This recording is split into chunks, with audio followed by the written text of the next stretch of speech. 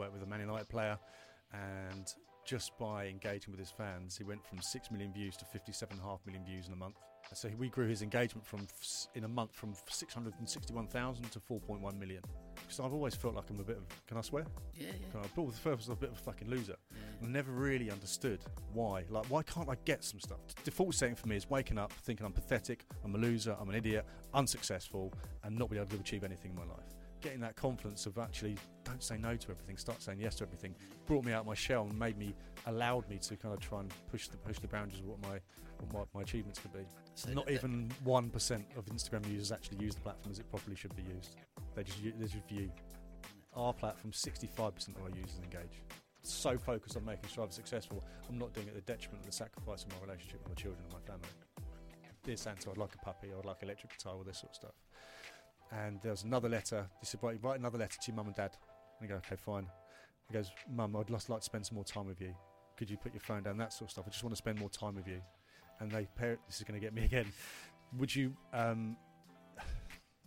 which letter would you rather send? And every single one of them said, to my mum and dad. And I said, look, I think this is time for me to get another job. I think there's no more money left. That's it. No more. And she went to, I've never not believed in you, but I think for the first time this may be the end of the line. This drive's not going to happen. 3 minutes later, I get a WhatsApp message on a Friday night saying, Tim, I'm on a mission to make the world a better place for my children, for your children, and for future generations.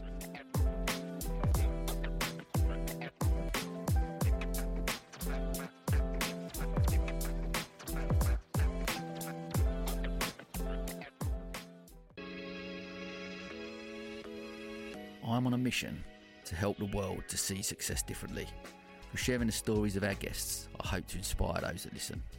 This is the Different Hats podcast, produced by H2 Productions. I hope you can join us on this journey.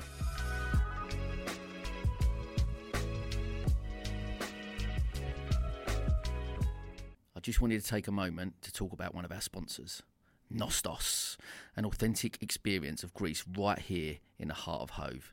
In a world brimming with dining options, finding that one place that captivates your palate and heart isn't always easy. It's about more than food. It's the stories, the ambience, the slice of another world. This is the essence of Nostos, an award-winning Greek restaurant. With traditional recipes passed down through generations, each dish promises a story and a piece of heritage. And Nostos is more than just a restaurant. It's a community contributor. Each dining experience supports initiatives close to their heart, from local charities to cultural events, enriching Brighton and Hove's social fabric. They also provide catering services, bringing Greek cuisine to your personal events. For a taste of Greece without leaving town, visit nostos-hove.co.uk. And when you do go, say Sam recommended the feta nests. Oh my God, they are amazing. Okay. Welcome to another episode of the podcast. Today I am talking with a founder of the disruptive social media platform Striver, the world's first abuse-free social media platform created by footballers for fans. Welcome, the legendary Tim Chase. Not sure legendary. I think my two co-founders are legendary, more legendary than I am, but God bless you. I've got to put you in now. I've seen the three of you on stage. Yeah. Gilberto Silva, Roberto Carlos, how's that? Very bizarre, mate. I live such a weird life now. It really is bizarre. I think when I meet some people, other footballers and things, they go, "Is this some bloke like played football? Just don't remember him." Like they can see that look in their eye. You know, when you meet someone and you go, "Have I met you before?" I think I have that when I meet these other fortunate enough these other footballers, because I'm with Roberto and Gilberto. I think they go, "Who's this bloke?" Or "Why don't I know him?" I'm like, "Well, I was most improved player 1988 for Steyning Town." Steyning striker, sorry. They've seen you at Steyning, I'm sure. Mate, of course, it's just untapped. I was untapped gold, I was. Mate, listen, so great to have you on. We've obviously known each other for quite a few years now. Yeah. We started True Challenge. We got put in touch by a mutual friend, didn't we? And it was great to see that. But it's been amazing to see, you know, we're delve into it, like how you pivoted and how it's evolved into what it is now. And it's been emotional. Mate, wow. Well, look, as with the podcast, always I like to, everyone's story starts somewhere. Find a little bit more out about you and where your story started. So tell me a little bit about life growing up and how that shaped who sits in front of me today. Yeah, so I lived in a little village called Steyning, back there now. Mum and Dad, I think they were massively influential in my life. Dad knew absolutely nothing about football.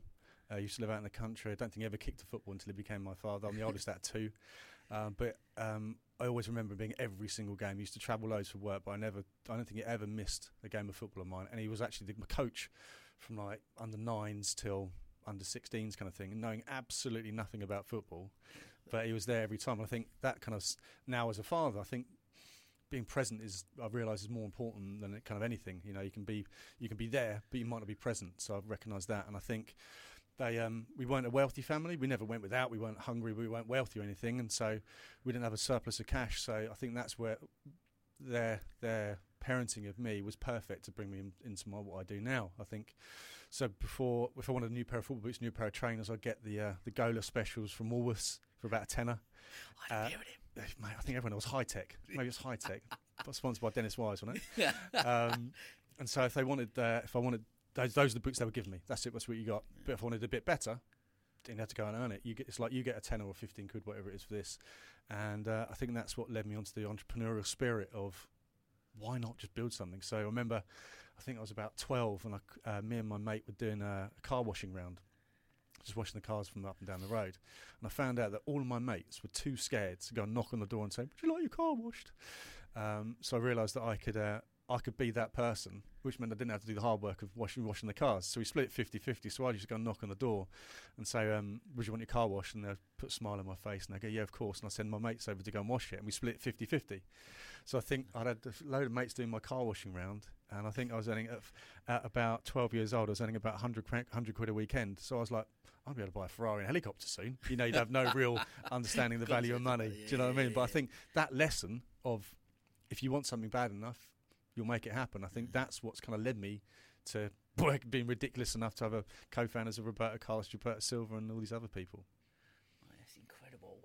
I always find it fascinating when I talk to entrepreneurs who come on, and some people who go, never imagined I was going to run my own business, or never thought that I tried a few things, didn't work out, and then I stumbled on this and this happened, and then they built businesses, whatever.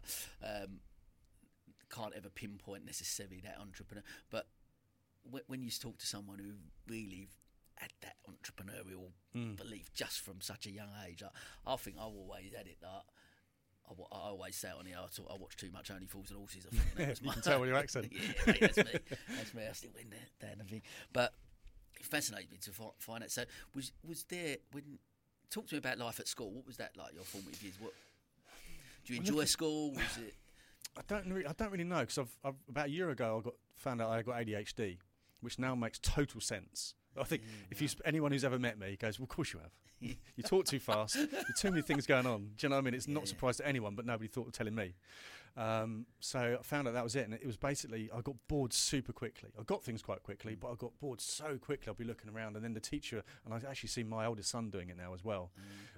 If you're either in and you're laser focused, or you're out. There's nothing in between, and just sitting down monotonous. If I couldn't understand why we were learning it, I'm out of here, kind of thing. So up until I was about 14, 15, just before GCSEs, I was doing okay, sort of A's and B's sort of stuff, and then just totally fell off a cliff. I think puberty, girls, that's when I stopped playing football and stuff as well. So I think it all just fell off a cliff, and now it all kind of makes sense from this ADHD stuff. And I think it was a tough slog, because I never really felt like I sort of fitted in.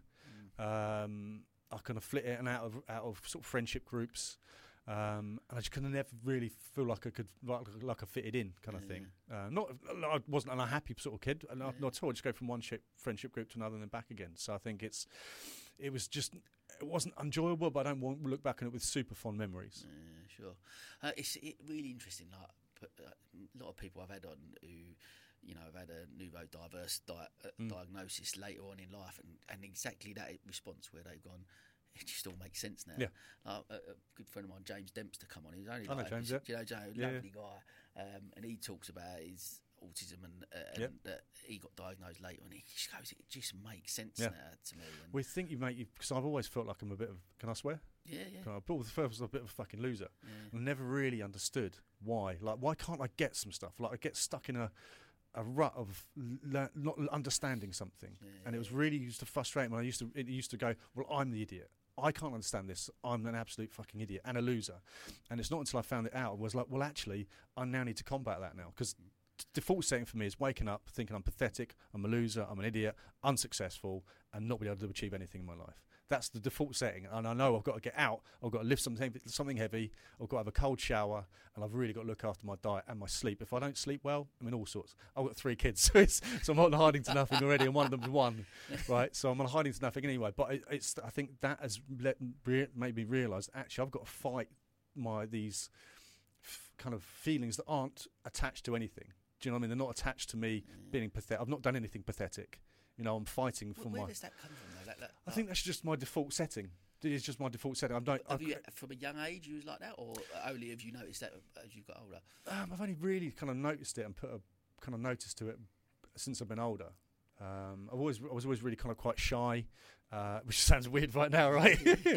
And I think I just got to my life. I didn't know what I wanted to do at university.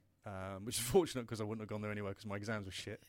I didn't want to be an architect or a psychologist, so I took a year out and set up a removal business with a mate of mine, and then found out that I was quite good at that. And it wasn't until that I was that bit working on the removal vans, realising this is what real hard like, and the camaraderie. And they always said, Tim, we used to love working with you because no matter how rubbish the job was, you didn't complain about it, you just get on with it. You know, and I think that set me well. There's no point complaining. It's got to get done. The more you complain about it, the longer it's going to take. So I think that's the attitude, and that sort of brought me out of my shell a little bit and going, actually, you're not unique in a bad way. Just go for it. Stop saying no to everything because you're worried. Start saying yes. And I remember watching the Yes Man movie where the guy changed his life. And I was like, bollocks, I'm going to do that. And literally said yes to everything. And that's changed. I must have been 22, 23, 21, 22, 23. And just went, do you know what I've done now? I'm not going to say no to everything now. I'm going to start saying yes to everything. Sometimes there's a detriment. And that's sort of that age group. When I started in recruit. So found out I was good at recruitment. So moved to a company called DGH Recruitment, which I still see the guy now at Wickwoods, Nigel Gunn, one of the directors, and he really kind of saw a little bit of potential in me. I was sort of too nervous. I thought I could do the job, but being on the phones and trying to sell was a real problem for me. And in recruitment, that's not ideal. And he was like, Tim, you've got potential here, but you've just got to fucking pick up that phone. And I was like, okay, fine. And he supported me through that, and I respect him so much for giving me that kind of supportive nudge in the right direction. So he really helped me, and then I went on to set up my own business that I then kind of sold back to the original founder. Me and the 2 founders, we kind of agreed that I'd move on, then set up another recruitment and another recruitment business, and on that journey eventually set up what we got. So I think getting that confidence of actually don't say no to everything, start saying yes to everything, brought me out of my shell and allowed me to kind of try and push the boundaries of what my achievements could be. I love that because I'm very much a yes man. I will say, because for me, I always think of life as an opportunity. So if someone says, "Oh, come meet me for coffee," what can come of that conversation, right? You just never know. There is that. Then you get to a certain point in your life, and you're saying yes to so many things. You go, actually, there is the power of saying no as well. And I'm on a journey, I think, to try and find that balance there. I think there's definitely a balance, because I'm 100% in agreement with you. I think it's an opportunity, and if you say yes to things, stuff comes with that, right? And you know where you're going to come out of that. I'm just keen to tap in a little bit. I just want to on that process of you've set up your own businesses, and yet that narrative. I talked on here previously about self-talk and the narrative that we tell, the stories we tell ourselves.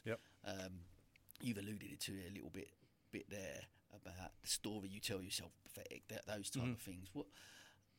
But yet you still get up and do it. Why is that? What is it inside you that goes? Is it that you're trying to prove something different to yourself, or? That could be one bit. I think without seeing a psychologist, I wouldn't necessarily know. I do see a psychologist occasionally. I just don't know. I think it's because I'm so passionate about what I do, and I'm so I believe in so much what we're trying to do, and it's no one else is trying to do it, so it's down to me. And so I'm very happy that the buck stops and the pressure's all on me, and it's just got to get done. That's my attitude. It's got to get done. I'm the one to do it. Let's just get on with it. And I don't think that self-talk is constant in me all the time. It's just the first hour of the day.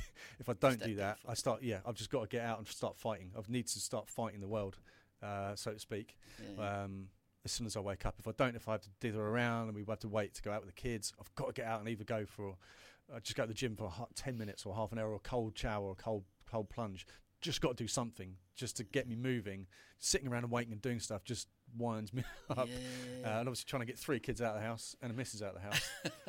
It never That's goes a challenge in itself. Well, exactly, mate. So that self-talk, don't want to think too much that I'm a depressive character. That's absolutely not. It's just the first part of the day. I know that's my ADHD talking to me, and I know I've got to snap out of it. And as soon as I'm out of it, right, let's go. Then the warrior mentality comes out, and you've got to go. We've got to get it done. It's fascinating. And like I said, I suppose having that diagnosis helps with that, doesn't it? It helps recognise, because like you say, you start to recognise. Well, otherwise you go, well, am I depressed? Am I suffering with anxiety? I think I've realised that actually it snaps out, and that feeling is gone. As soon as I get in the gym, I'm literally jumping around the gym, bouncing off the wall. The walls going, now I feel better. That's what I needed. It's recognising those outlets that you've got, something that you need to.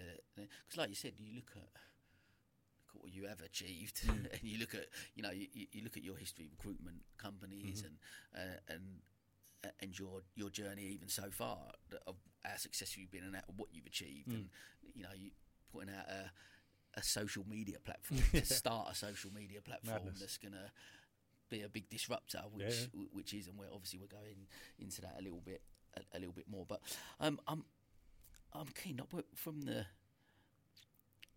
Let's tap into that from the recruitment companies, and running those for a period of time, and then what gets you to a point of launching True Challenge? I don't know. Where did that come into play? How do you go from I'm running recruitment, I'm going to set up a media channel that? So I became a single dad. That's when it changed.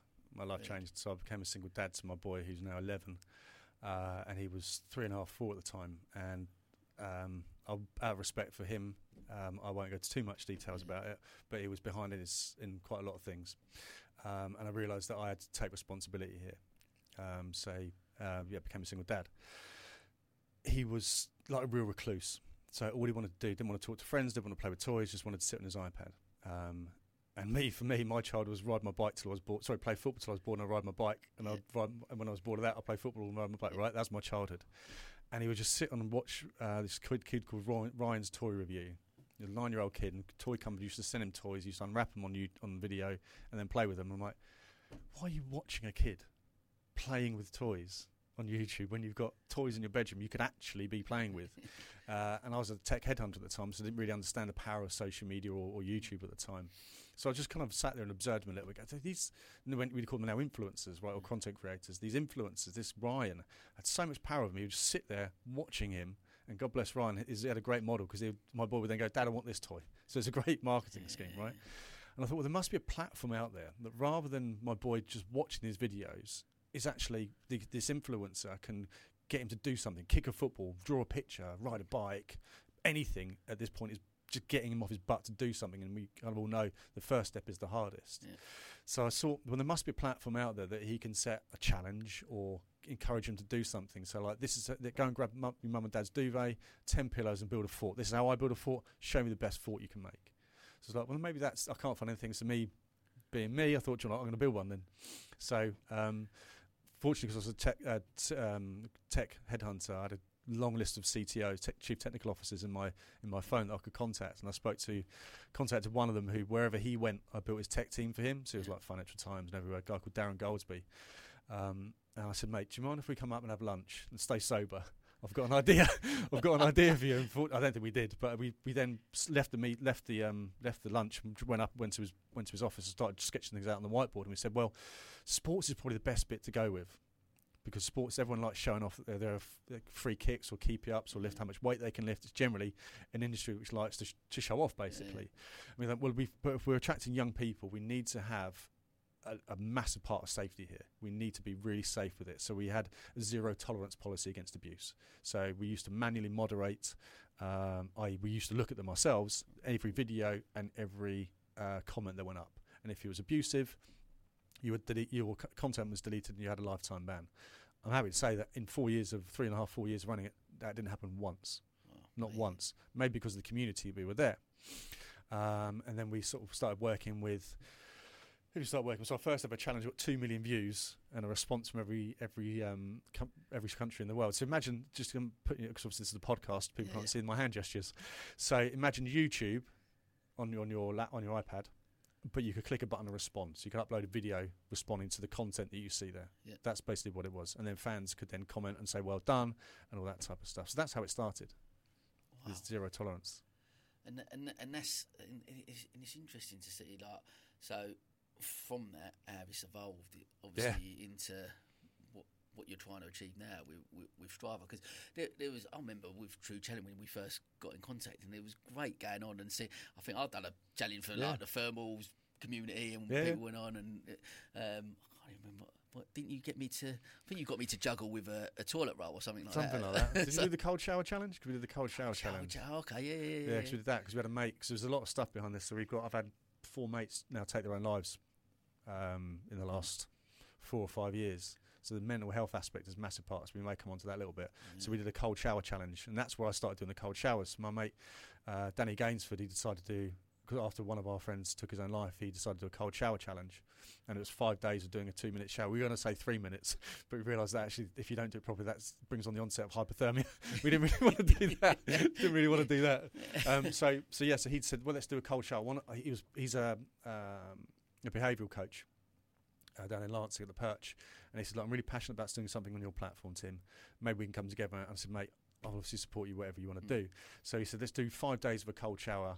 2 minutes cold shower every single day, and I was like, absolutely. And I ended up doing one in a diving mask, one in my missus' bikini, all sorts of stuff. Because while it was serious about what we were doing, we had to do some fun element, because it can't just be all serious, which is kind of like our platform. It's serious what we do, but it's got to be an element of fun to it. And then the campaign against living miserably got involved. So we do try and do some good. And that's where I started doing cold showers. I mean, it was horrific, but it does something really good for you when you come out. I do it every morning as well. Right. It's I swim in the sea as well. The whole cold therapy stuff is amazing. For mental health, what it does for your mindset is incredible. There's some stuff coming with Dr. Huberman. He's I'm going to absolutely butcher this. You might want to cut it out. But it's a part of the brain that actually, when you do something you don't want to do, grows. And it reinforces the behaviour of doing something you don't want to do, so you want to do it again and again and again. But the moment so cold showers is the perfect example. So I get still 2-3 years on, I have the talk in the shower. No, I'm going to do it today. I'm going to do it today, and then I'll go, all right, I'll do it. And then so I end up doing it, and I go, I'm so glad I did it. Everything's shaking and twitching. You probably get that as well. But the moment you could do the same thing today. You can do the cold shower, and you go, I hate it. And tomorrow you go, do you know what, I'm going to love doing the cold shower today. As soon as you do that, the size of the thing halves in your brain. So it really has to be something you don't want to do, and it's really beneficial. I say, look it up and maybe put some more information if you put this out as a clip, because I've probably butchered it. But that was basically the sentiment. Dr. Tim Chase. Dr. Tim Chase has validated this, Mate, it's an amazing, like I say, for me, it's been a game changer, like, especially with the sea and as well going in there. But definitely it helps. So I'm keen to be good. Tap into the mental health side of it, I guess, because I guess certainly from the platform element, there's going to be certainly stuff like that. But what about with yourself? Have you suffered with poor mental health or not?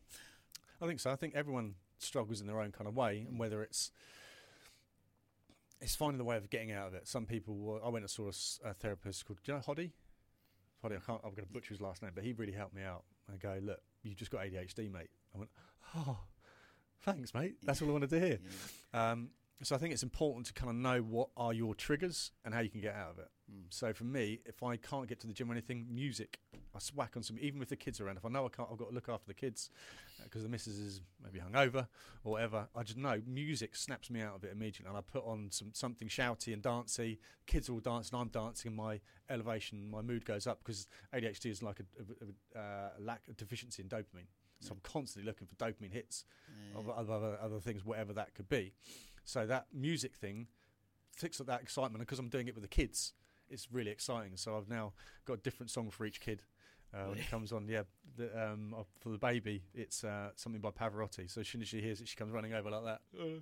Bitterness in Dorma. Bitterness, not far off, mate. I'll butcher or pronounce it. But yeah, so I think it's hugely important, and you've just got to know what's for me. It's what triggers me, and the film ADHD, it's very common for people to feel overwhelmed, and that can be manifested in lots of different ways. So overwhelmed, let's say I've come home from work and I've had a really rubbish day at work, And the missus says, right, I'm off out now because I've got to go. And I said I was going to go out 2 weeks. I told you. I don't remember that. And then I've got to look after all the kids are screaming for food. It's very easy for me to feel overwhelmed. And that's when I feel like the world is against me. Can't someone give me a chance?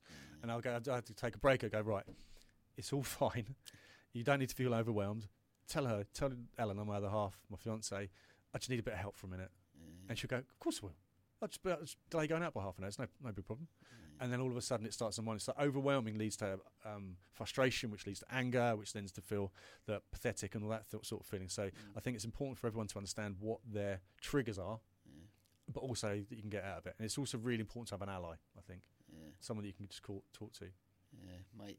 I think that's certainly, I've talked on here a few times about, if I've got into some dark places from time to time, and the key is talking to people. It is, man. It's and I guess you'll know more than most when like you've alluded to, a few friends have taken their own lives, and suicide's still the biggest killer in men under 45, and you go, oh, why is that? Because it's so difficult for us to communicate in this way and be able, and the fact that you're able to come on and share those thoughts, and me and you can have a conversation about that now and go, you know what, actually we're going to feel shit from time to time. Can I talk about it? Well, I think blokes, we know when our mates are struggling. I think we just know. I think as blokes we don't know what to say. I think we don't know what to say because we don't want to upset them or make it worse. I think that's possibly a bit of it. We know, like, Sam, I don't know if you're, mate, I can see you're struggling, mate. What's up? Talk to me about it. I don't know if you're going to get your back up because you're struggling a little bit. I don't know what to do to say to you. I can see you're struggling. I don't know what to do. And I think you've just come back from Australia. I think they had a project called Sheds. And it's basically a bloke could take something to fix. It could be a lawnmower. And go to fix that. And basically you go to shed with the other blokes and go, I can fix that. I've got a spanner. Come on, give me over here. I'll bring a spanner. Goes, I need a hammer for that. Steve, you got a hammer? Yeah, bring it over. And they all start fixing it together. Then the conversations start happening, and it improves the mental health of that. I think tackling it head on is probably not the way to go with certain blokes. For me, it'll be, would you fancy a round of golf? Would you fancy a beer? And as you're walking, because it's not if you're looking directly as we are looking directly at each other, it's too direct for us to talk as men. We need to be sitting next to each other in a car. So whenever my oldest boys, as every kid does, goes through things at school, I get in a car and go, right, let's go to the marina and play a bit of pool or go bowling. In the car on the way back, that's when we have our most honest conversations.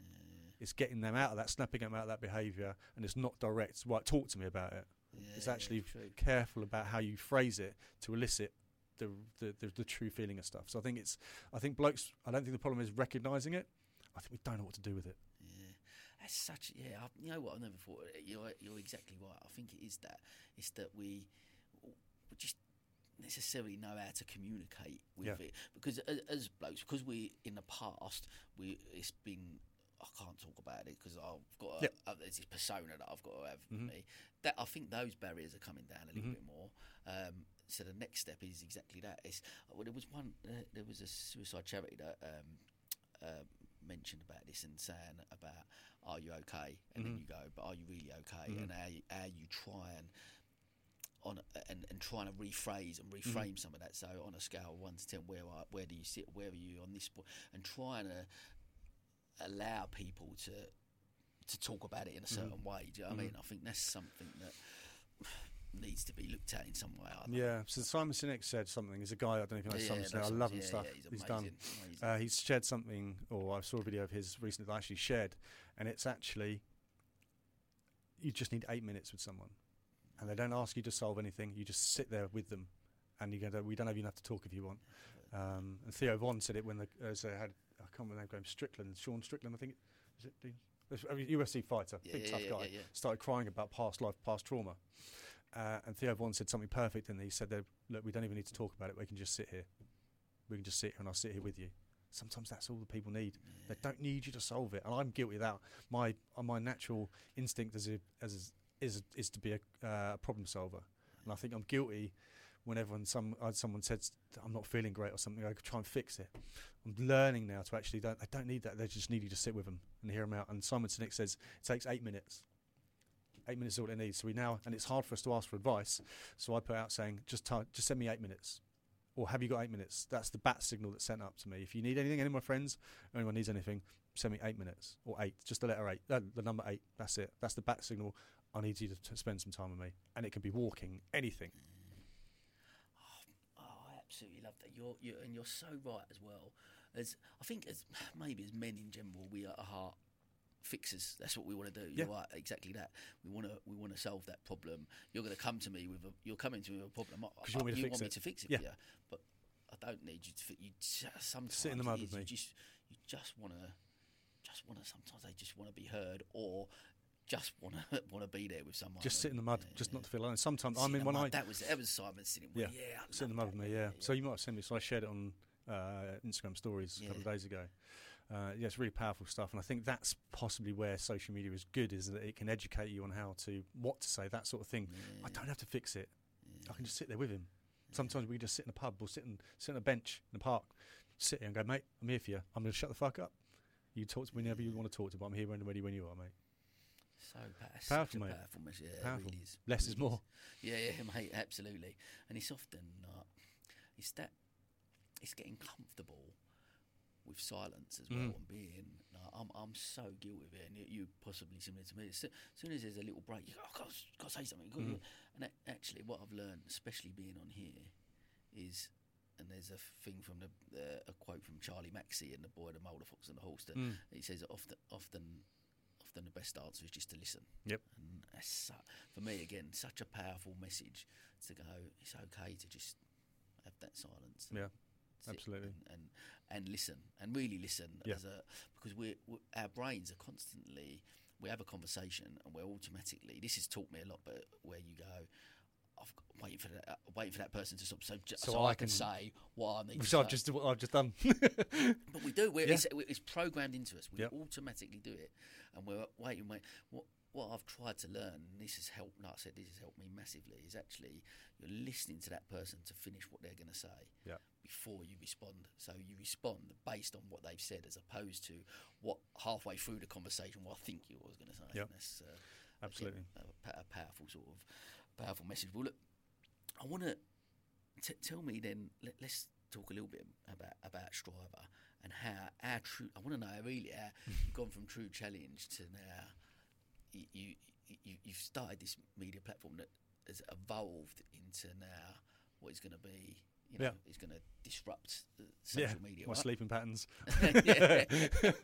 my blood pressure is disrupting everything at the moment. So we.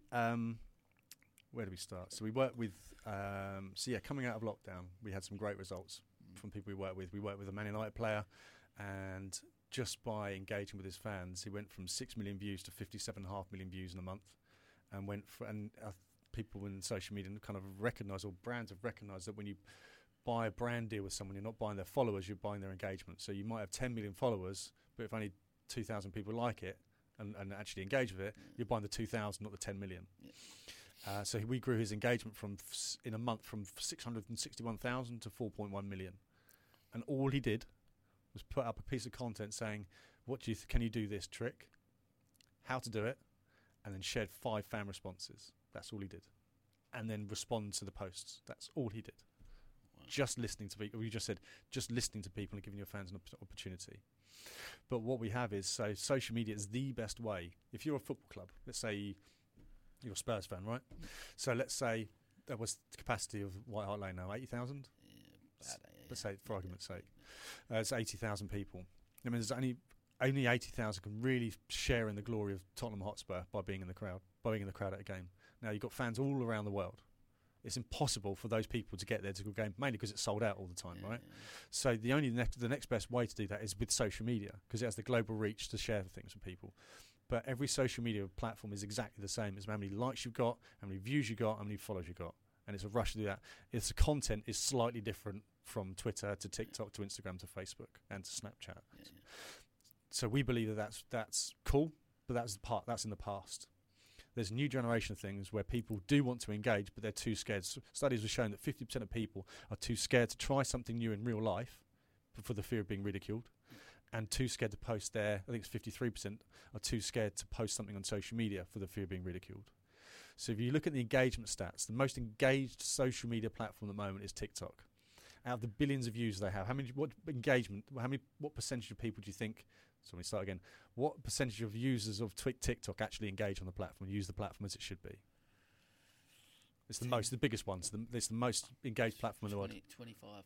4.5%. Really? 4.5% use TikTok. The next one is Instagram, which is 0.65%. It's not even 1% of users use TikTok. And then Facebook and Twitter's the worst at 0.01%, 0.015%. Don't engage. Do engage. On. So not even 1% of Instagram users actually use the platform as it properly should be used. They just view. Wow, that's staggering, isn't it? Our platform, 65% of our users engage. We've got a drastically smaller audience, but 65% of our users engage. Why is that? I'll tell you. Gather round. Come and listen in there. Yeah. So we use AI to totally remove abuse. Sorry, not remove it, stop it happening. So existing platforms, you post whatever it is, a video or a comment, it goes live, and at some point it may get moderated. Normally, most platforms, you report it, and it goes to a team, and then they look at it, and then they maybe remove it, or more times out of 10 it just goes undealt with. We feel that actually if one piece of content, of abusive content, whether it's racism, homophobia, anti-Semitic, anything goes up, the damage has been done. If one person sees it, the damage has been done. So we believe in prevention rather than cure. So you go to post a comment on our platform, it's moderated before it goes live. So we stop it even going live.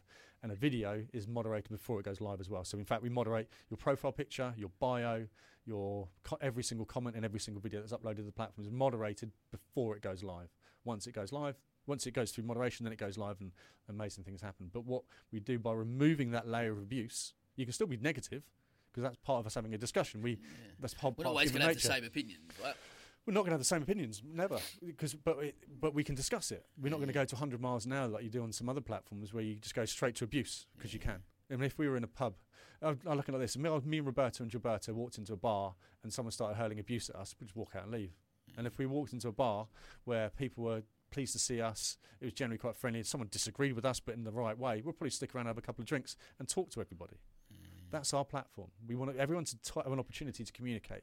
We think everyone is the best. My thing is, I tell my kids this, everyone is the best in the world at something. Your life's ambition, your life journey is to find that one thing. It might be making animals out of paper clips. You might be building a social platform, it might be podcast, but that's why you go to school. That's why you try new things all the time. That's why you say yes to opportunities, because you've got to find that one thing that you are the best in the world at. It could be taking free kicks. You're the best person in the world at taking free kicks. It could be drawing posters. It could be videoing. It could be anything. But you just got to find, that's your life's job, is to find that one thing that you are the best in the world of. And we want you to celebrate. You want you to find that one thing and celebrate it on Strava. We don't want you to spend your life on social media. We don't want you to spend your life on Strava. We want to help you celebrate those moments. Okay, I'm just going to say something about one of our sponsors, Riverval. The world of cars, vans and minibuses is often a pain point for many of us. The hassle of finding the right vehicle, let alone looking after it, are all more things to add to our lists as busy people. Riverval's mission is to make motoring manageable, and that's why they provide leasing, purchasing, servicing and vehicle management. So whether you have one family car or a fleet of vans for your business, Riverval are your trusted vehicle supplier. Visit www.riverval.co.uk. Okay, let's jump back to the podcast. I love that. And I'll tell you, one thing I'd be really keen to delve into is that there's a part of society and a part of with social media, with the news, there's so much negativity out there, a lot of hate. Yeah. And people almost, that breeds really quickly. Mm-hmm.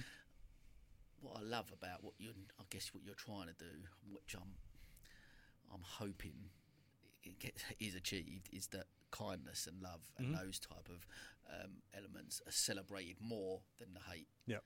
And the negativity, positivity that we can spread in the world, because the way society is at the moment, that doesn't spread as quick as that potentially. And that's why we designed the platform to do that. So our platform is designed for us, not for me. So let's say Roberto Carlos has 30 million followers across his social media channels. Let me give you two examples of the content on the platform. So one, everyone knows Roberto Carlos' free kick. He's got a dead leg because every time we go somewhere, 20 people ask him to do his free kick.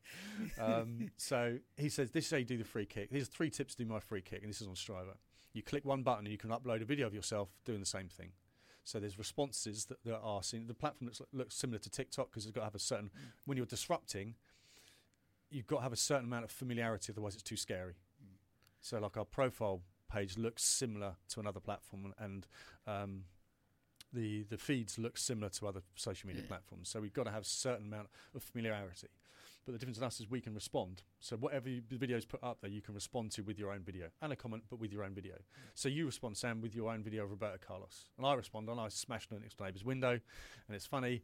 You and you absolutely nail it, top bins, and Roberto's scrolling through all the responses to a challenge. And he sees your video, and he can click a button called Feature. And that button called Feature does magic, right? You get a notification saying you've been featured by Roberto Carlos. And you go, what does that mean? You click on the note. Sorry if you're listening with your headphones. I'm just shouting. I'll turn the volumes down. Yeah, turn the volume down. What does that mean? And you click on the notification. It's your video and Roberto Carlos' feed. And you go, what? Even as a grown man, you'll probably be blown away that Roberto Carlos has even seen your video. Yeah. Sorry, seen your video, let alone kind of vouched for you, if you like. Yeah. But also, everybody else who follows you and everybody else who follows Roberto Carlos gets that same notification saying Sam's been featured by Roberto Carlos. Now, Roberto only posts content once a week. So let's say every Saturday he posts. In the time in between the Saturday, people still want to see content from Roberto Carlos. But his content in between is his fans' content. So now he sees your video. On Monday, the content Roberto Carlos puts out is you being featured. So now all Roberto's audience comes over to watch your video and engages with you on your video going, Sam, how did you manage to do that? How long did it take you to do that? That's unbelievable, Sam. If you ever played professionally, or it can be negative. It can't be abusive, but it can be negative. Taking that layer of abusiveness out means more people want to take part, and more people want to engage. Also, players want to engage, like Roberto Carlos, who gives you that bit. But also, so that's the first bit of a physical challenge that we do. Yeah. The other bit, which has blown us up a little bit, is is conversations. So imagine a video version of Twitter. So Gilberto is obviously an Arsenal legend. He says, what do you think Arsenal's chance of winning? I know you're a Spurs fan, so forgive me. What do you think of Arsenal's chance of winning the Premier League this year? And I'm a Chelsea fan, but we'll pretend that I'm an Arsenal fan. And I respond saying, do you know what, Gilberto? Great win against West Ham at the weekend. 6 goals, it's unbelievable. And obviously beating Liverpool the week before that, 6 massive points. I think we've got a great chance. We've obviously beaten Man City twice this year as well. So I think there's a great chance of us winning this season. I do worry about Jesus, though. He's injury prone. I know he had surgery in the summer. He's also not a 20-goal a season man. I'd have liked us to do something more in the transfer window. So that's the first. So Gilberto's is the first video. The second layer is my response along with a few others. Yeah. Gilberto can feature my video in the same way that you got featured by Roberto. And I go, oh my God, Gilberto Silva's. I wouldn't say it now because it does my head in. But you, generally speaking, you go, oh my God, Gilberto Silva's featured me. What does that mean? That because all of the Gilberto Silva fans then go over to watch my video, they can then respond to my video. So they can go, you know what, Tim, I disagree with you. I think we've got a better chance. And Jesus is banging them in at the moment. Plus, we're getting goals from everywhere. We don't need a 20-goal a season striker, man. We don't need that at all. I still think we're going to win it. It's still going to be tough to beat Man City again, but I think we're going to win it. So he then can feature. So you imagine the first video is started by Gilberto. Then there's a layer of responses. He can feature any number of those responses of the fan responses. Yeah. People then respond to the people that respond to the video that he's featured from other fan responses, and you end up with this huge web of conversations with your fan base of everyone engaging, giving their opinion without any abuse, without the threat of being abused, without the threat of being shamed or ridiculed. And all Gilberto does is start a video, start a conversation, and jump into the conversation every now and then. And before you know it, you have this wildfire of conversation going on. Again, not necessarily positive, but free from the fear of being abused. And this is all monitored through AI, is it? Yeah. And moderate. So, but is every single response moderated before it goes up on? Yeah, every single comment, every single video. So it takes an extra 0.5 of a second for us to moderate a 3-minute video. Say that again. So when you upload a video on our platform. Yeah. If you compared it to YouTube, let's say you're uploading a video, 3-minute video to YouTube. Yeah. You're at home, decent Wi-Fi. You're uploading a 3-minute video. Yeah. However long it takes with YouTube, let's say it took 20 seconds with YouTube to upload, it would take 20.5 seconds with us. So we'd moderate that 3-minute video in 0.5 of a second. because that was going to be my next question. Because we're in a society. Sorry, mate. Do you want to not say? Do you want to cut that bit out and you can ask the question? No. The point was going to make is that there's so much of society and there's so much of social media that it's that the interaction's got to be that instant, isn't it? That's incredible that it's that quick. So firstly, we get the argument that you're affecting my freedom of speech. We get that kind of question rather than levelled at us, and we say, well, actually, you stop people's freedom of speech by allowing too much abuse. If you knew you were going into a chat, you wouldn't post something on social media into a room because you knew you were going to get abuse for it. So actually, removing the freedom of speech because it's just the person who shouts loudest and is the most abusive. You go, I can't be bothered with that. Whereas if we'd not stop people being negative, we're just stopping the high level abuse. And as soon as you remove that out, then people want to engage and people want to converse. I want to come on to some challenges, and we'll talk about that as a whole for the business. But I'm keen to just touch on this point now as well. Was what other, because you mentioned there about some of the feedback you've got, freedom of speech or whatever. What, in a world where social media platforms are, do you know what I mean? What other feedback have you had maybe that might prove to be challenging?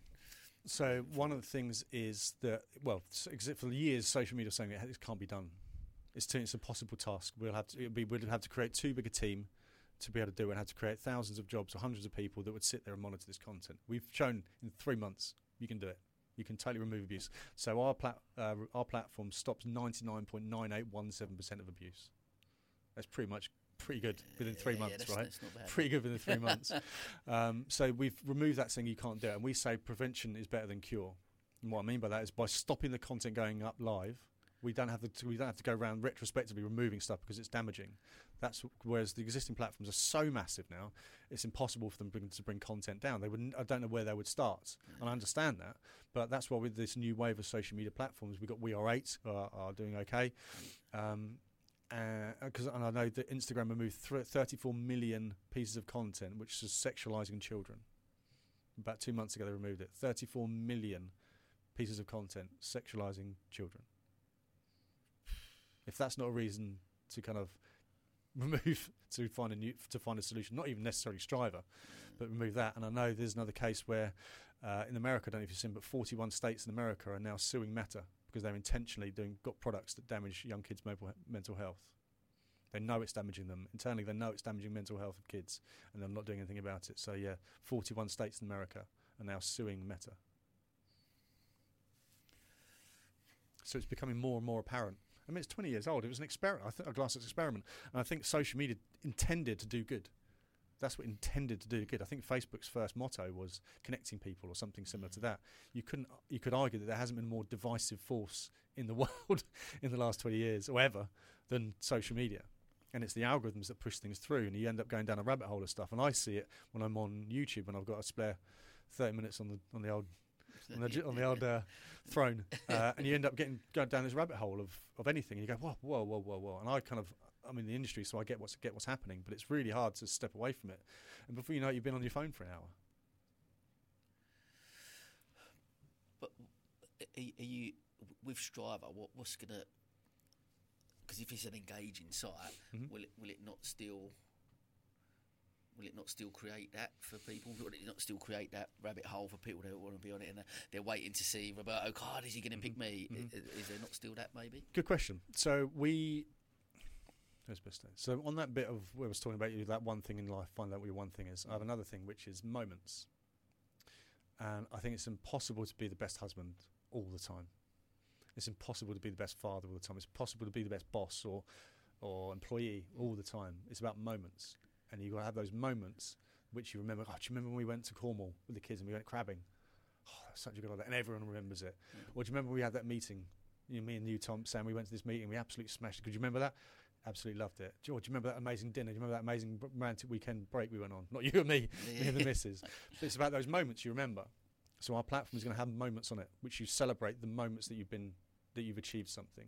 So we're going to celebrate your real world activity online. So you come to our platform to celebrate your achievements. So when you've achieved a Roberto Carlos free kick, you only can do the Roberto Carlos free kick is if you go outside and kick a football.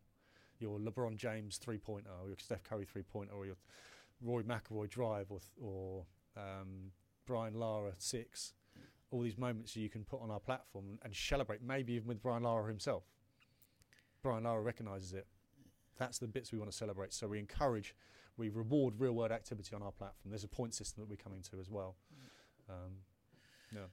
But and I love that. It's a great idea. But is there still? I guess I'm still trying to get my head around the fact that it's still a social platform. Mm-hmm. That people will still crave, because ultimately we as a society we still crave external validation. We do, don't we? So we're there's still that point of I'm putting my real world activity on there that I still want to crave those likes or those things. It's really important. So we work with a guy called Professor Paul Dolan, and you could win a challenge. So let's say Arsenal did a challenge, and they had 100,000 responses, and there was one winner of it. Human nature is that if there's only one winner, I could alienate 99,999 people who would never take part in a challenge on the platform because they didn't win. So we had to come up with a solution to keep people engaged, because social, when you see stuff on Twitter, can you follow me? Can you retweet me?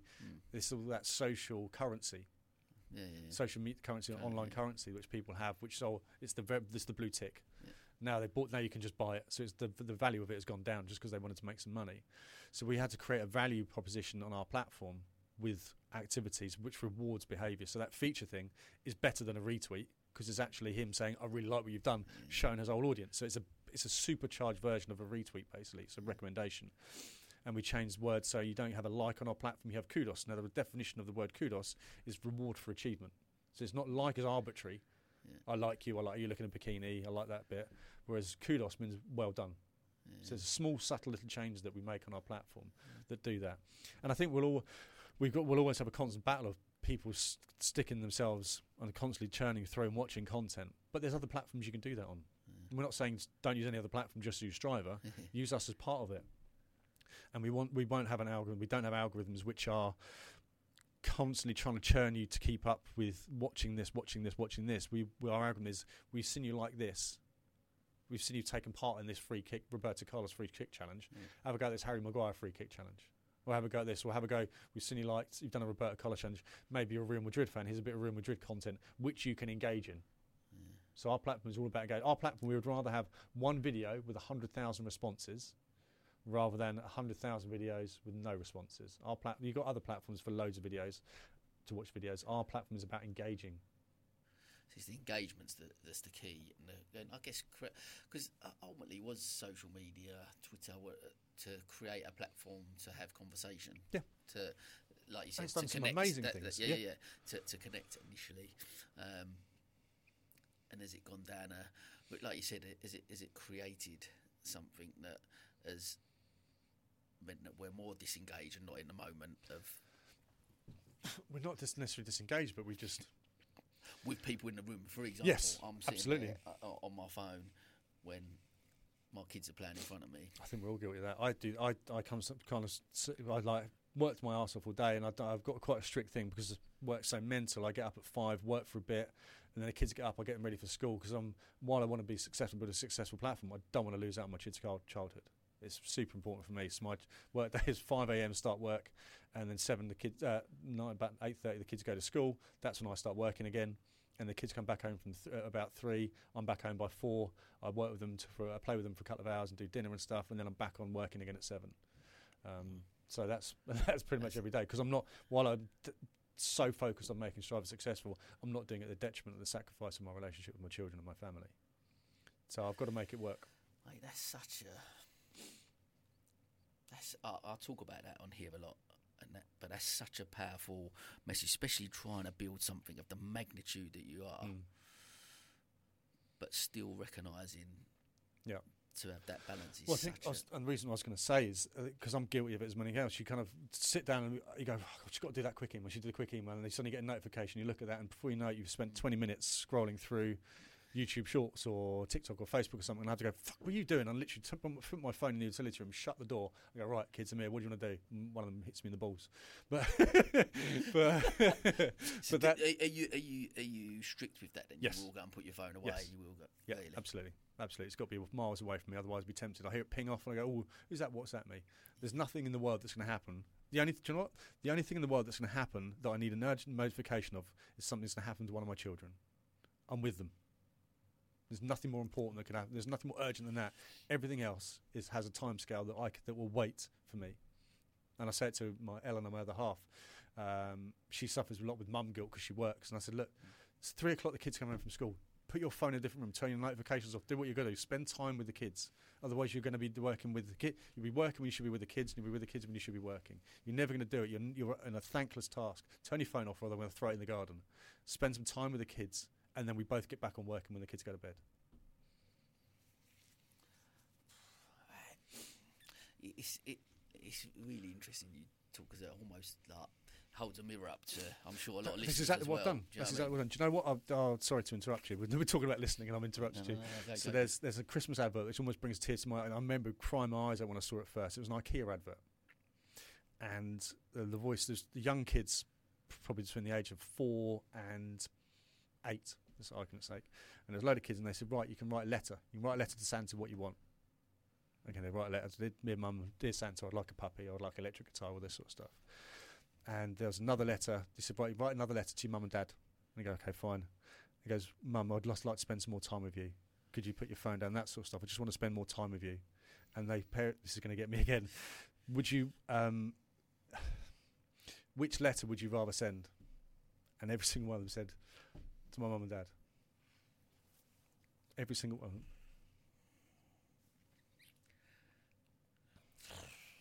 It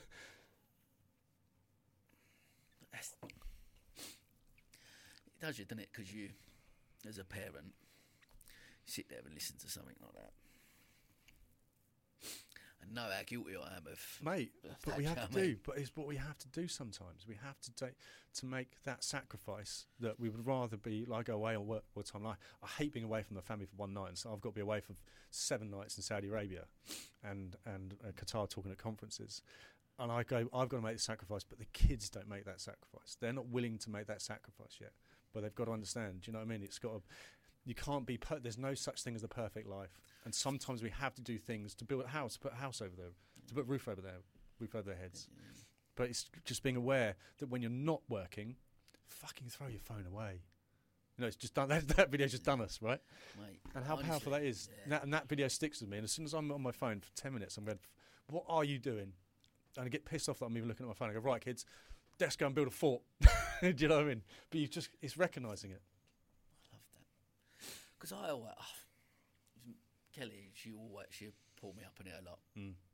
And she says the same. She's good with it as well, and she does it busy and stuff like that. And we little things at the table, no phones. That's a little thing we've started to do, and great the little bits like that work. But I think because I sort of there's a part of me justifies certain things where you go like you've mentioned, you're going away, and I love the fact that we love what we do. Mm-hmm. We're passionate about that, Yep. and that's something I want to instill in them. Yep. I want them to understand that, Daddy does get up early and go and works, and he does work late, and he does do these things.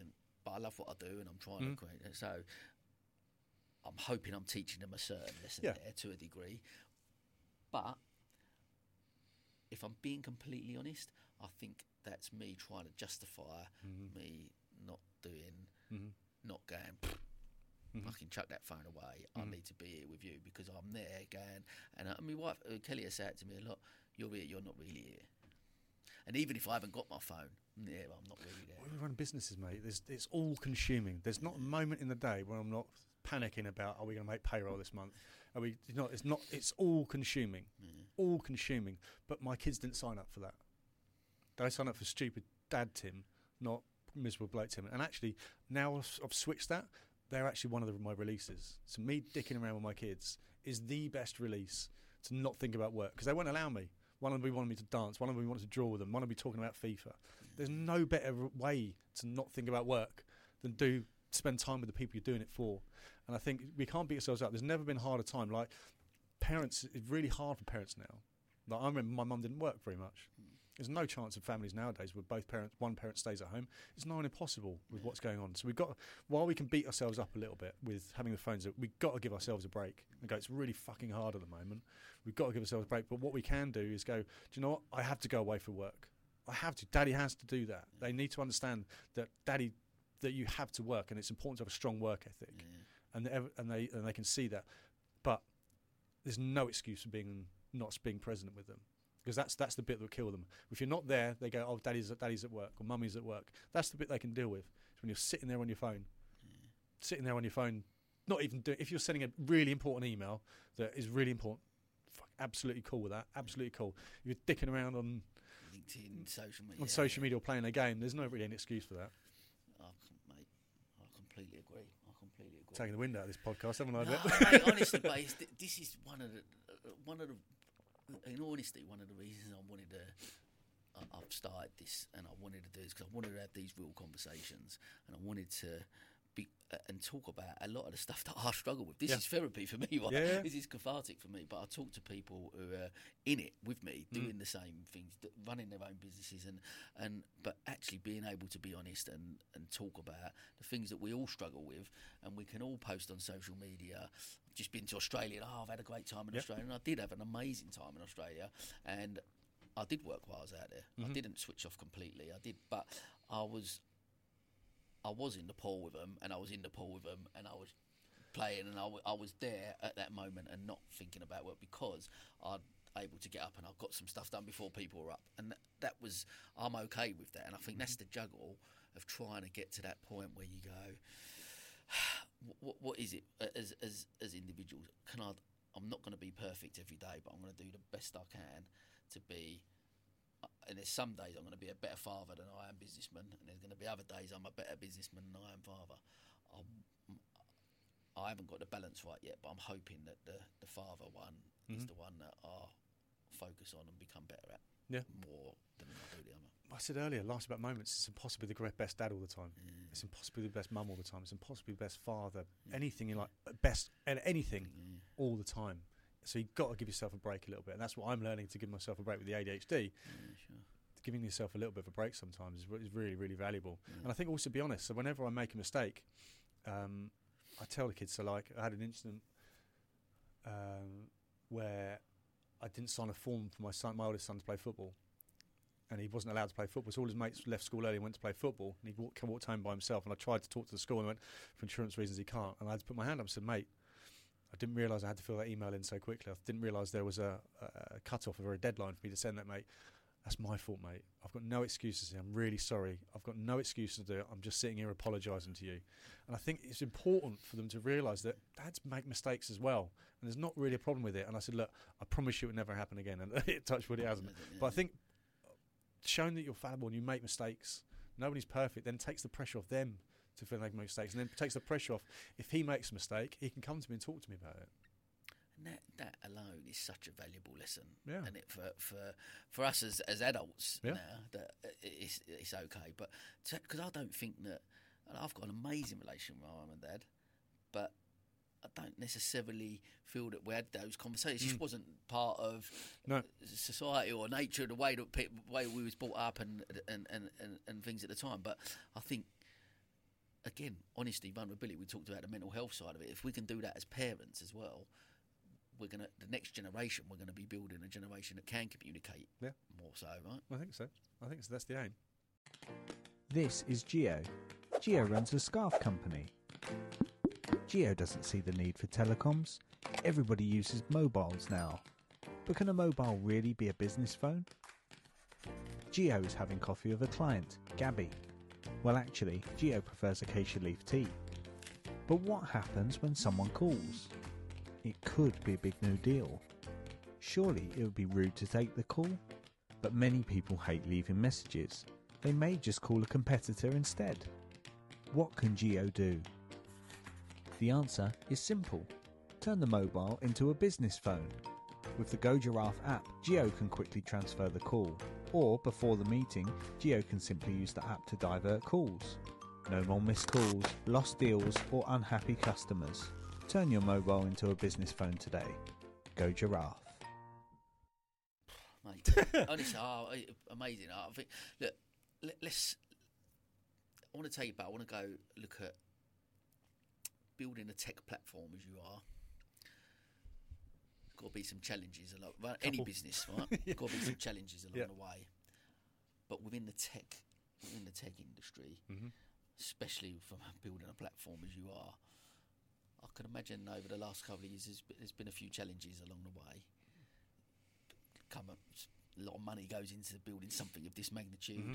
funding, investment, all of those things. Talk to me about some of the challenges that you've faced. Yeah, so the biggest one we had was when I decided to make the change from True Challenge to Striver. We're getting some investment in, and that investment deal fell through. We were gunning up for it, so I hadn't been paid 9 months at this point. And as you can imagine, having 2 young kids and another one on the way, the stress behind that, and my parents and my other half's parents basically payrolled us. So imagine having, my son was 2, and I'd never bought him a Christmas present, never bought him a birthday present because I didn't have any money. So that does something to a man, and it kind of rips your soul out a little bit. So I had to keep on going. I knew I had to keep on going. I was on this mission. And I remember I went to my mum's house and said, look, Mum, I remember sitting on the patio of her back garden and saying, Mum, I need to borrow 100 quid. The kids haven't got any food, and Ellen and I haven't eaten. We've had 2 pieces of toast to each in the last 2 days. I need to borrow 100 quid off you for some food. And my mum sitting down, she started crying. She goes, okay, Tim, but that's it. I'm now out. Me and your dad have no money left now. That's it. I went home and went to Ellen, who was 8 months pregnant, lying in the bed. And she wasn't up, and I said, look, I think this is time for me to get another job. I don't think we can. I think there's no more money left. That's it. No more. And she went, Tim, I've never not believed in you, but I think for the first time this may be the end of the line. This Strive's not going to happen. I thought, fuck, okay. So I started thinking about doing that, and then I get a message from my mate, my best mate, who's my best man, Andrew, and he said, look, Tim, kids, I know you can't afford to go for a beer. Come round, my kids are away, my wife and my kids are away.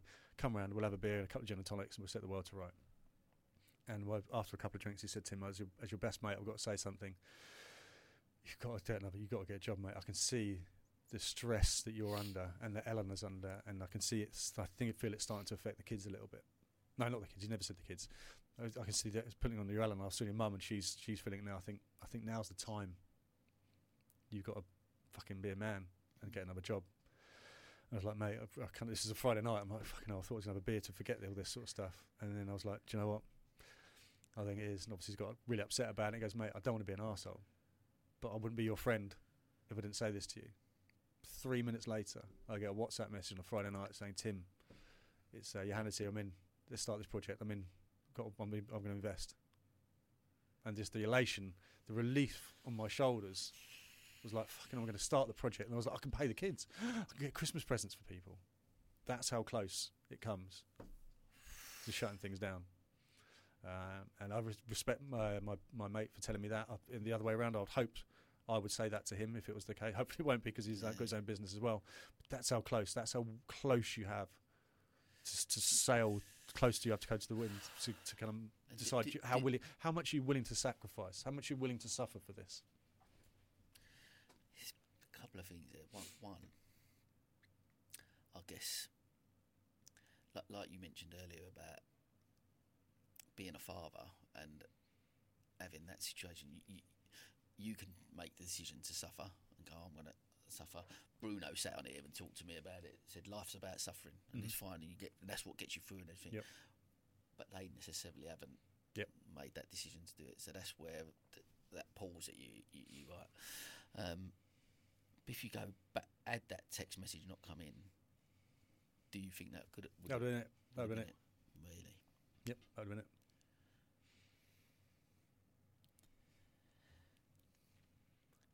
Which then leads you on to the point of going, things happen sometimes for a reason.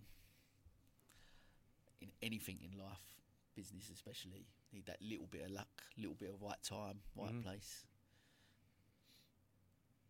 And here you are got out of that, from that situation, and you're building something that's going to be quite special. Let's be honest. If we do achieve what you have, and I guess the tough thing is as an individual having that resilience to hold on to that point and coming back from it, right? Yeah. I genuinely don't know where it comes from. I think it sends you a little bit mad, this entrepreneurial kind of thing. It sends you absolutely mad, and I think it's just this unwillingness to quit. I'm not going to quit until this is successful, no matter what it takes. Obviously, without the detriment of my family, but I'll suffer as much as it needs to take to make this successful, because I feel like I'm on a bigger purpose here, not just make Tim a millionaire. That's not why I'm here. I'm here to I'm on a mission to make the world a better place for my children, and for your children, and for future generations. The world can't go on with being this abusive to each other. And the social media goes into the real world. People think it's okay to abuse people on social media and okay to abuse people in the real world because of that. And I think by making a small change online, that could hopefully transmit and translate to the real world. And that's my mission, is to make the world a bit of a better place. My job as a human, before I pop my clogs, is to make the world a little bit of a better place for my kids and their kids and their kids. Mate, what a purpose, right? That's it. We go through, I talk a lot on here about finding our why, our purpose, what we do, because ultimately the whole measurement of success, we'll come on to that a little bit later, but on measurement of success, that it's not on a financial status. No. Of course, we want to get there, we want to have that. I get the feeling both of us are not driven by money, right? No. The lack of it is what keeps us up at night and stresses us out. Absolutely. You've still got your hair, you're lucky. Well, it's great. It's falling out, it's great. It's taking me longer to wash my face and less time to wash my hair. But is it that, what's the alternative? I guess for me, I always question, what is the alternative to this life? It is going to getting a job. And I've always said, right from the start, I will, if it ever gets to a point, I'll go and stack shelves in Tesco's. If I had to put food on the table, I had to do that, I would go and do it. I'd like to think that I'm in a position where I've doing what I do, or and I'll get to a point where I always will find a way. Always find a way. I think that's what we do. We're problem solvers, like you said. We always will find a way to do it. But it's so interesting. Like Kelly always says to me, "What will it take?" Like, so we've been into some dark places, and sometimes she says to me, "What is it going to take for you to just go? I've got to stop this now. This dream and this thing that you're trying to do, or these things you're trying to do. When are you going to stop and go?" And but I don't know what for me personally, I don't know how you feel about this, but I don't know that I've got that. I would always do it if I needed to, but there's that belief that there's something more out there. Yeah. So I think some people talk about the fear of failure, and people say you just obviously have no fear of failure. And I go, well, I don't think I have a problem with the fear of failure. I have a fear of not trying absolutely everything. That's what I have a fear of. Is not not leaving bullets in the holsters, not trying absolutely everything. And when I feel like we tried absolutely everything, then I might go, okay, wasn't a great idea. But with the people we have behind us, the Roberto Carlos of the world, Harry Maguire's, we've got unbelievable players, FIFA coming on board. And we're going to other sports. We're doing some really amazing things in music. I probably can't talk to it now, but I'll tell you off air. And I don't think that there's anything there until I go to the point we've tried everything. If I generally can sit and go, we've tried everything, there's nothing left, then I may give up. But there'll always be one other idea. And the beauty of ADHD is I've already had 10 ideas while we've been sitting here. Look at that. Because what is then? You talk about that fear of failure. What is your relationship like with failure? I've had some horrific failures in my life. Talk horrific. About that. Actually, for a couple of legal reasons, I can't. not I've been arrested or anything, but for NDAs I've signed and stuff. Sure. So I've had some big failures that have been really traumatic. But financially, or not necessarily, financially, emotionally. I think, but it's resolved. So that whole thing, that which doesn't kill you makes you stronger. And I think it's your determination. You know, I don't. No one else tells me when I quit. I'd say when I quit. And this thing only fails when I quit, and I ain't going to be quitting anytime soon. Because it's again, it's back to that resilience piece, isn't it?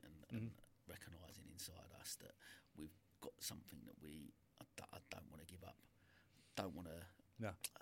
But so for me, like the failure piece, I remember closing the salon, and I felt like that was a failure. Yep. And I felt like, but I learnt so much from that you reframe that in your head, that you go, I've come out of it, and I guess that's where there's no fear for me of failure, because failure is how we learn, and it's tripping up, and it's like you look at True Challenge as that started, it's pivoted and changed into something else that maybe not exactly what you thought it was. So miles away from where we started. Yeah. So, and especially in tech, there's got to be that thing. There's got to be things that you're going to constantly try and make mistakes, right? Absolutely. So we've got to be trialling and testing all the time. We're trying and testing and trying and failing and trying and failing. And there'll be 9 out of 10 times we try something, and there'll be 9 fails and 1 win. And we've got to be able to risk doing that. You just had to be able to risk doing that. Otherwise, you just stand still.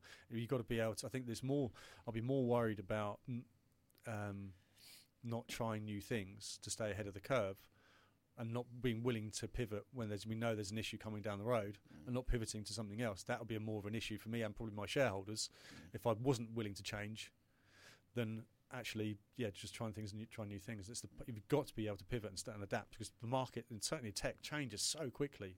You just got to see it coming and be able to adapt really, really quickly. So we've got 98 products still to add to Striver in the next 3 years. And that goes up. It's gone up by 10 already today, just by sitting here.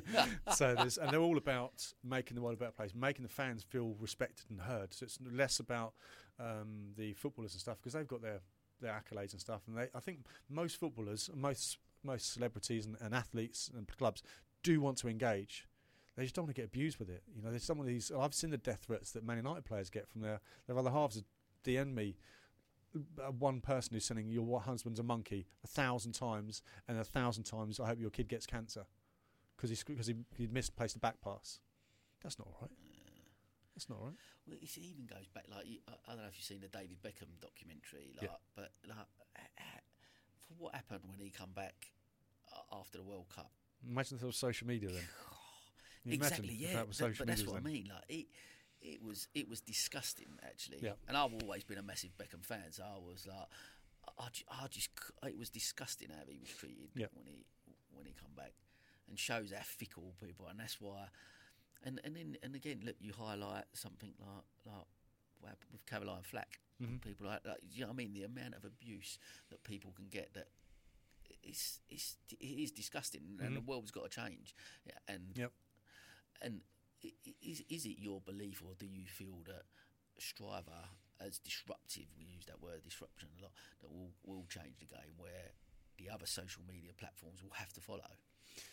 Is that your ambition for it, or is that, like, talk to me about that process? Yeah, I can't control what other platforms do. All I can be responsible for me. Yeah. I think they are possibly, because of the shareholders and things like this, they've got certain targets to hit. And if Mark Zuckerberg doesn't hit that, then he could be sacked from his own company. And the same with the other CEOs. So I think they play a game, very, very careful game, which is obviously to do with money. They have to get my advertising revenue in and hit their quarterly targets and things. Otherwise, they're all essentially losing their jobs. I don't have that problem. We don't have that sort of thing because we're not that big. So we can do whatever we want for the benefit of our user, whereas all these other social platforms do anything to make money at the detriment of the user. So we're putting the user first and making sure their experience in the real world and on our platform is elevated. And is that, because difficult to answer this question, I guess, but when especially being in a position you have been with the financial side of stuff, if you're building something that grows to that, will that always be the primary element of Striver? Yeah, absolutely. It will never be about the 100%. Yeah, 100%. Obviously, there'll be a money-making element to it, but we won't be making... With any business, it's got to be whatever purpose we're trying to achieve in the world, and making money is not a bad thing. No. On the back of that, but not at the detriment of society. Of society. Right, look at how divided America is at the moment. I would argue, and obviously we know the collusions and things that the Chinese and the Russians do to utilise social media to fragment the public. So we We've got lots of things that we're adding to the platform, so we'll be able to get rid of fake news. We're doing huge collaborations in music where we can find the latest artists and give the latest artists an opportunity to be found. So we're just generally making, I guess, social media a bit more responsible. Yeah. That's the word. Yeah. Right, they have a responsibility, and I think, and they have no. So we've got an incident at the moment. We spoke to a Premier League club on last Monday. And they said this is perfect timing because our star player, our star striker, has been racially abused twice in the last 2 games. Right, both through DMs, horrifically racist DMs. And so Meta's refusing to give us the data, the user data, so we can go and prosecute that person. So they got the username, but it's been made up. So Meta's refusing to give their club and the police the details of that user. It's terrible, but we don't have that problem because you'll never be able to get that onto our platform. You won't be able to do it.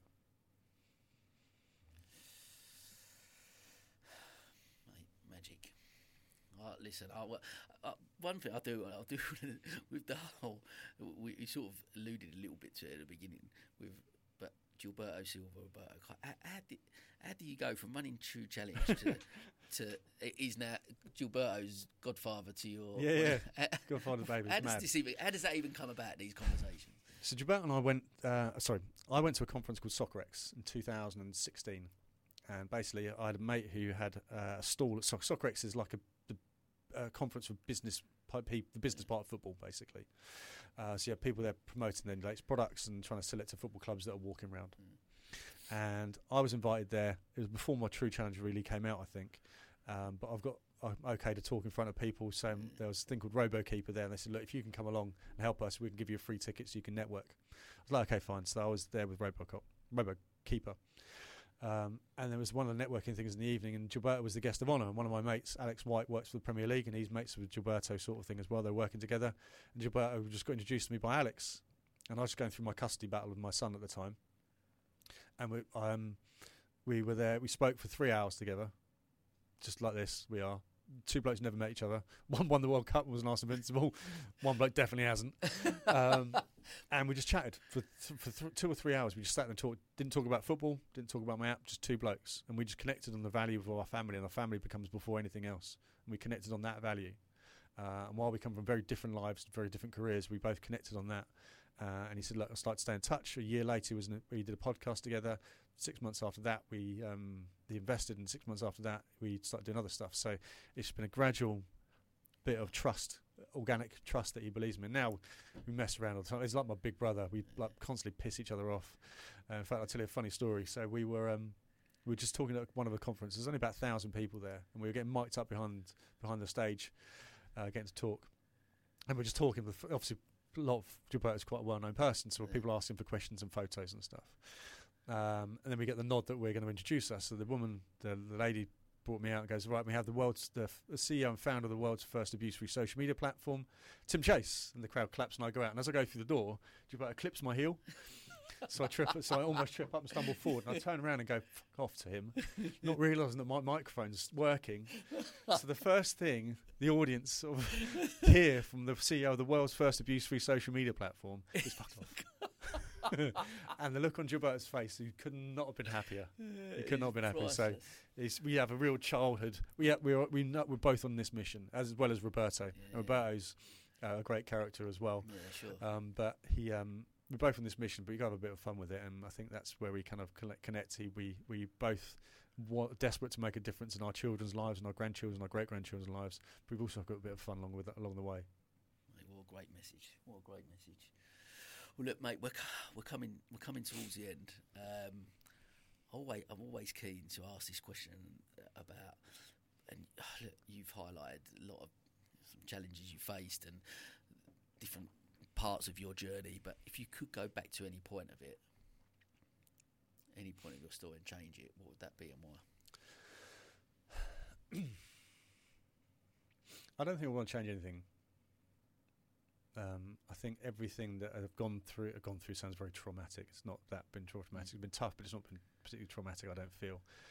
Everything that's where I am now and what I'm hopefully going to achieve and what I've achieved so far is down to the experiences that have led me up to this point. So it might have been upsetting or traumatic or hard or stressful and led me to this point. And it's all another brick in my resilience, and has led me to give me the power to do the next thing. I may lose at one thing, but losing that one thing making me give the power and the resilience to go and achieve something else. So I don't think I'll change anything. Fair play. If you could go back to the start of the journey of True Challenge, what advice would you give yourself? Don't do it. No, I would. What would I do? I'd say, you know what I'd do? I'll be a bit more aware of the cost it's going to take, the toll it's going to take on me. That's what I'd tell. If the question was, what would you tell yourself? I'll be a bit more aware, be a bit more prepared of the toll it's going to put on me and also the people around me, because they all suffer when they see me kind of suffering the stress. You know, as a parent, if you see your child, like, I'm severely stressed, and they kind of, not the world against them, but the world's tough. You would struggle as a parent. I think that's what my parents kind of struggle with a little bit. They don't really understand the stress that I'm going through, but they understand that I am stressed, and they do everything they possibly can. So I wouldn't be here without them, or my in-laws either. But yeah, I'll just be I'll tell myself to strap yourself in. It's going to be an emotional, beautiful, but really hard ride. Amazing. And it's hard, I think, because I've talked to lots of people. There's people who have got to that end point financially and had that security, sold businesses, made millions and blah, blah, blah. And they talk about, and there's the whole cliche of trying to enjoy the journey. And you alluded to a little bit there about having fun, which is a key thing, definitely. But it's hard. I think, like, with the listeners out there and people who are thinking about starting their journey, or people that are in it at the moment as well, and I think it's so important to recognise that it is tough. Being an entrepreneur, taking this journey is tough, and people go, "Oh, just enjoy the journey," but it is hard to enjoy it all the time, right? It is. There's two things that get me through.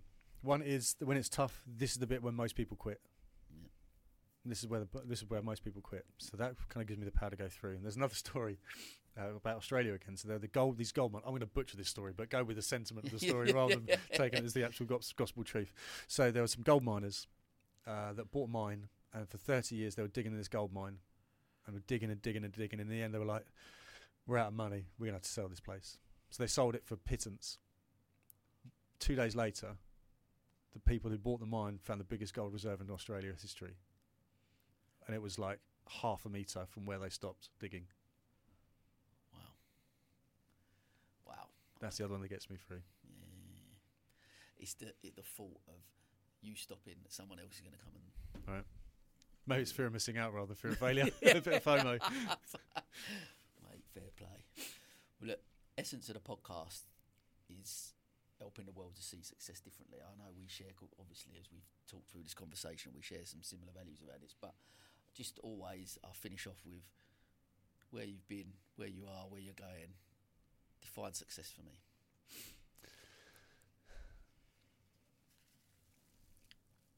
I think most people think success. When you think success, maybe you go, how much money have you earned, what car do you drive, and what house you have in.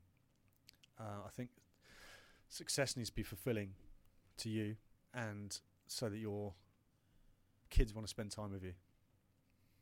So your kids and your family want to spend time with you. That's success for me. So my ultimate dream is for my parents to be on a train somewhere, or my kids to be on a train for somewhere, and they look between the seat and the person in front of them is the driver. Really? And they can go. They don't have to say anything. They just go, "My boy made that." That's for me. That would be success. My boy did that, or my dad did that. That's such a fascinating point, and I really want to touch on that. Two things here. Do you feel that your mum and dad, if you ask them that, they are proud of 100%, yeah. This is a tough thing that I've always struggled with, so I'm going to get upset again. Never cried so much on the podcast. So I think absolutely they are. I think because of the financial pressure I put on them in the past, I feel like I've let them down a little bit. But they would be so proud. Again, they don't understand. They see me on Sky Sports News and go, "This is amazing." And I know they're proud of me, but I know my work is unfinished yet. So I get lots of people saying, like you've said, you've been on Sky Sports News, you've been on this thing, you're mates with Roberto Carlos and Roberto Silva. I'm not where I want to be yet. I'm not where I'll be yet. I'll happily take the praise and accolade there until my parents are in a house. They were in a house, but my parents' future as whatever that may be is settled. My kids' future, I'm not done yet. So I struggle to take praise until I've completed my mission. If that makes sense. So my mission is far from over. Mate, I'm not quite as much of a podcast as I is, but I think because it's so much of it resonate. Like I'm so similar in that sense that I know that my mum and dad love me and I know they're proud of me, but I don't think I'm proud of myself enough 100%. to until I'm at that situation. Yeah. I don't, like they would tell me they are, but I don't, and I don't know what it is for you. Is it's like why is it that we crave that validation so much from them? I don't know where that. I think it's a natural instinct. We want to be praised by our kids. Praised by our parents. Yeah. Why don't we do next? What do you think my parents would say about me? Sorry, I flipped the other way. What do you think? What do I think your parents would say about you? I think your parents say you're working really hard. I think that your parents are definitely proud of you. I think you're obviously a family man and your kids love you. We love you being around the kids. I think we need to talk to ourselves as if one of our mates was talking to us. Yeah. Do you know what I mean? It's back to that self-talk. It is. Stories. And I've never done what I've just done. I've never done that before, so it might have been catastrophic. But I think that's what we got to think of. You know, we're so self-critical because we have had struggles and we don't know the impacts from other people. But I think we're all here. We're all alive, generally speaking. Let's enjoy it while we're here. You know, and let's give us the most important thing in my life is my kids. And that's why I said I have that structure of work where I don't want to ever be. I don't want them to ever send that second letter to me. Mate, honestly, wow, what an amazing, powerful. Thanks for making me cry so much. I don't know what to say, but listen, what I think what you're trying to achieve is incredible, and what you will achieve. That's how I'm going to put it. What you will achieve is incredible, and it is gonna disrupt and it is gonna change the world. And I think you should, where you are right now, you should be proud. But I'm going to be looking forward to sitting on that train, looking over someone's shoulder and seeing them on Strava. And, God bless you. And I will think of this moment. So, thank you, mate. Thank you so much for your time. Your openness and honesty and vulnerability has been so powerful, and I'm really grateful for that. Right. And I wish you continued success with Strava, and it's going to absolutely be amazing. So, thank you, mate. Cheers, mate. Thank you for having me. And that, as they say, is a wrap.